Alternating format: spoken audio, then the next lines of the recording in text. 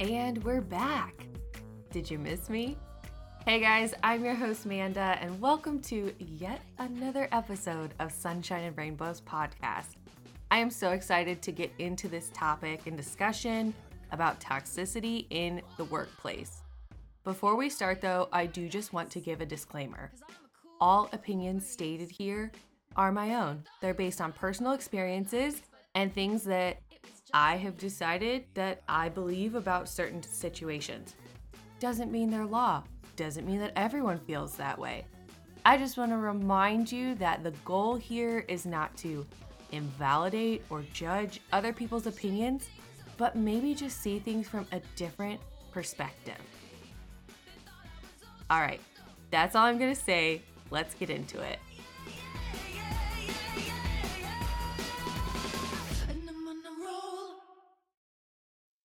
So I'm choosing to start this episode slightly different than other episodes. I mean, this is only episode 2, but just bear with me. We're going to start with a quiz. All right. So, number 1. Stress-related issues cause me to take sick days from work. 2. There's a lot of micromanagement and needless bureaucracy at my workplace. 3. My performance depends on colleagues who aren't doing their fair share. 4. I get emotional support from one or more of my colleagues. 5. When friends or family ask about my job, I tend to respond negatively. 6. My management is not realistic about what I am able to achieve during work hours. 7. Work-related stress has negatively impacted relationships with the people close to me. 8. I'm afraid to take vacation because I'm worried that doing so will put my job at risk. 9. I find myself engaging in negative behaviors outside of work. Drinking, overeating to handle the stress of work, or other forms of self-harm. And finally, 10. I have thought about quitting my job more times than I can count. All right, so let's talk about that quiz. These are some questions that I found online, and this is only half of the quiz. There were a lot more questions. I just picked my top 10 favorites. So, I scored a 76 out of 100. That's not good. That's not the type of score you want to get on this quiz. I was then given this verbiage. Your results indicate that you have had a relatively unhealthy work environment. You might even hate your job or feel dread at the thought of going to work. Then I was given the resources for an online counselor who specializes in treating toxic workplaces. All right, back to that disclaimer. This is not about a current job that I'm in. I did not take this quiz based off any one place that I've worked over the past couple of years. I took it collectively. And if I'm honest with myself, I took it based off jobs that I've had in the animal training field. So I'm going to let that sink in. I was in the animal training field for 5 years. 5 years. And these are my results and feelings about the places that I've worked. If that is 5 years of working professionally, how the heck was I supposed to make it to retirement?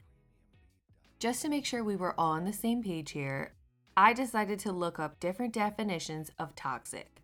According to Webster's dictionary, toxic means containing or being poisonous material, especially when capable of causing death or serious injury, extremely harsh, malicious, or harmful, exhibiting symptoms of infection, or my personal favorite, relating to or being an asset that has lost so much value it cannot be sold on the market.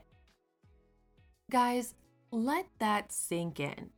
Something that is toxic not only means it's infected, harmful, or malicious, it also means that it has completely lost its value. That right there, that is what does it for me. Think about it. A relationship, a job, a friendship, that can apply to literally all those scenarios. So, after defining toxicity and taking that quiz with me, you might be thinking to yourself, holy shiitake mushrooms, I'm in a toxic environment. So, let's talk about it because I guarantee you, you're not alone. For me personally, I'm a firm believer that toxic work environments are a product of a couple things: leadership or lack thereof, team morale, workplace boundaries, and company vision. If one or more of those things is skewed, chances are you're going to be the one reaping the toxic benefits. So why? Especially among most of my friends that I've talked to, why do us millennials and Gen Z struggle so deeply with toxic work environments? Is it our existential dread of the world around us and the feeling that no matter what we do, it'll never be enough or even make a difference? Is it the fact that it took years to get a college degree that we are going to be in debt for the next 10 plus years? And even though we've already got 5 years of professional experience, we're still considered entry level? Is it that the fact that our generation and our society and culture chooses to define themselves by what we do instead of what we're passionate about? I mean, think about that for a second. When you get introduced to someone, you are asked, "Oh, and what do you do?" I'm sorry, but that is where a lot of my identity issues came from.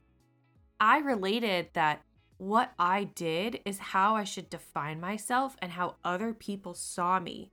So when I was dealing with toxic environments and what I thought was defining me, I thought it was a me problem. I thought it was something wrong with the culture or the job that I chose to have for myself. And I didn't think I was allowed to leave or complain or want better. I'll admit it. In my experience, the jobs I've held have been atypical when it comes to the normal workforce. In the animal training world, there are many reasons why teams and facilities can quickly become toxic. Personally, I learned extremely quickly that the people that choose to devote their lives to caring for the animals might do so not only for the deep love and compassion, but also because they might not be the best people. Yeah, I said it. Most people that work with animals are likely to admit they'd prefer to do their job and not ever interact with people. Yet we all know that that is a never-ending conundrum, because in order to survive in the animal training world, you need guests to come to your facility. You need to inspire them to want to see these animals at your facility, and you need to tell them about the never-ending crisis when it comes to conservation. But not every guest is there with pure intentions. Some guests are there to purposely ask questions that get under your skin. Other guests don't realize that the questions they're asking you are rude and actually not very nice. Some guests, while riding the tram around the loop that you're working, say to their children, "Hey son, this is what happens if you drop out of college. You'll be shoveling poop the rest of your life." So you can understand where the relationship with animal trainers and people comes from. Sometimes it's just easier to love your animals and just want to be in a world that only involves them. So we've established there are people who prefer to work with animals over the company of people. Now, let's add in the inability to have a work-life balance because you're essentially on call for these animals' welfare 24/7. Sprinkle in some stressful, traumatic, and dangerous incidents and situations, some extremely strenuous tasks, a dash of public shame from animal activists, a whole lot of compassion fatigue. Oh, and finish it off with severe budget cuts, survivor's guilt when your coworkers inevitably get laid off, and leadership that leads only because they've lasted long enough in this environment, not because they have the desire to be a leader or even the best interpersonal skills. And yeah, you've made a cake full of the reasons why animal care professionals have the highest burnout rate among most professions. I say all this not to blame the leadership, the company, or the environment, but to give you a moment of pause. a moment to process what I just said. Toxicity is a problem everywhere, but it's a huge problem in the animal training field. One that starts as a culture problem and then grows into a damaging sludge that eventually infects all who work there and even begins to tarnish the reputation of the facility. I can't even begin to count the times that while asking for advice about applying to a new facility, someone has quite literally warned me about the toxic culture and told me not to even work there. That's a problem, especially for a field that is already diminishing as we speak. Guys, animal trainers, why? Why is it like this? Why do we put up with it? Why do we take the rumor mill and gossip train as the norm? Why do we encourage bullying of new hires? Why? Because that's what we were subjected to when we started? Why do we consistently talk about the good old days, but do nothing to change the right now? It's easy to blame the toxicity you're experiencing on the culture around you, but maybe, just maybe, there might also be a common denominator. You. All right, I admit it. I eventually had to come to terms with the fact that every single toxic work environment I have been in also included the fact that I worked there. Yeah, I chuckled at a minor mishap that a new hire did. I spread gossip when it was not my business. I didn't draw clear work-life boundaries. I took frustration from the job out on my loved ones. I grumbled behind my leadership's back when things didn't seem fair. I had a part in it, and if you're honest with yourself, you might have been in those situations too. So hi, I'm Manda. I was not perfect. I am not perfect, and I will never claim to be perfect. I've gotten sucked into toxicity and been a victim of toxicity. But now I'm an imperfect person sharing my faults so that you can learn too. Hoping that someone hears this and applies it to their life, in time making the world, and hopefully the animal training field, a better place. So guys, how do we fix it? While it might seem like an impossible task, I know for a fact that small, everyday actions that start with focusing on you will really be the rock that gets the avalanche moving. Focus on yourself, not the big picture. Be a leader among your peers. If someone is gossiping, remove yourself, change the subject, or just outright say, hey, let's not. I promise that while it might be daunting at first, you'll be surprised to notice that it eventually catches on. Look, I get that it's easier said than done, okay? But I am here to give you the light at the end of the tunnel. I understand that quitting immediately, whether it's a friendship, a relationship, or a workplace, isn't always an option. So you seriously have to find a way to stick it out if you need to. If this is you listening and you're trying to make it last, at least for right now, then it's time you start being proactive about your environment. The most important piece of advice I can offer is to not take things so personally and realize the difference between the things you can change and the things you can't. You really have to work on not letting all the negativity of the environment or the people take you out. Reconnect with your bigger purpose and what you are working towards. Again, easier said than done. But I have found some tips that have helped me when I implemented them, and I hope it helps you protect your sanity when faced with toxic environments.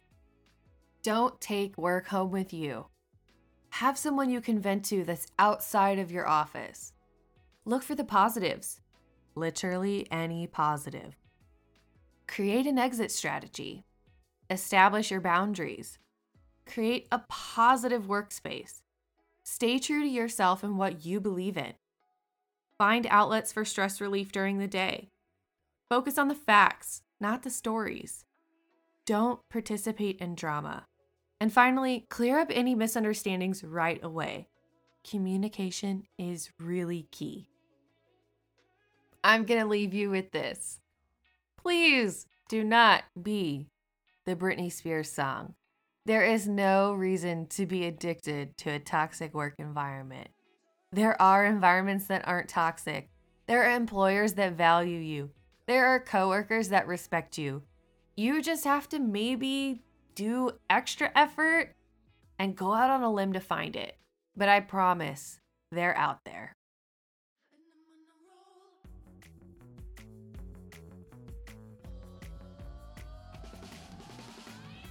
Pals, thank you so much for listening to another episode of Sunshine and Rainbows podcast. I know this was a tough one. It probably made you feel uncomfortable. I feel uncomfortable. My hands are sweating, palms shaking. I sound like an Eminem song right now. Anyways, thank you for giving me this space to talk about things that are important and matter to me, and I hope that they're important and matter to you. If you'd like to continue the conversation, head on over to our Instagram, Sunshine and Rainbows Pod, and send me a DM. I am an open book, and I am happy to talk about anything that you want to talk about, especially when it pertains to protecting your inner peace and getting out of a toxic environment, whether that's a relationship, a friendship, or a workplace. I've done it all. Before you go, I do have one more quick favor to ask. If you're enjoying the podcast, I seriously hope you will let me know. I have loved reading all the reviews on Apple Podcasts, and if you have a minute to spare, I would love to read yours too. Seriously, reviews let podcast platforms know that great listeners just like yourself enjoy me as a person and a human. And I know I told you not to take things personally, but I take reviews personally, and they matter, and I care about them. And please, please, please review, and tell your friends to review, and tell your hairstylist to listen, and your neighbor, and your dog walker, and your mailman. Okay, thanks. Bye. I love you.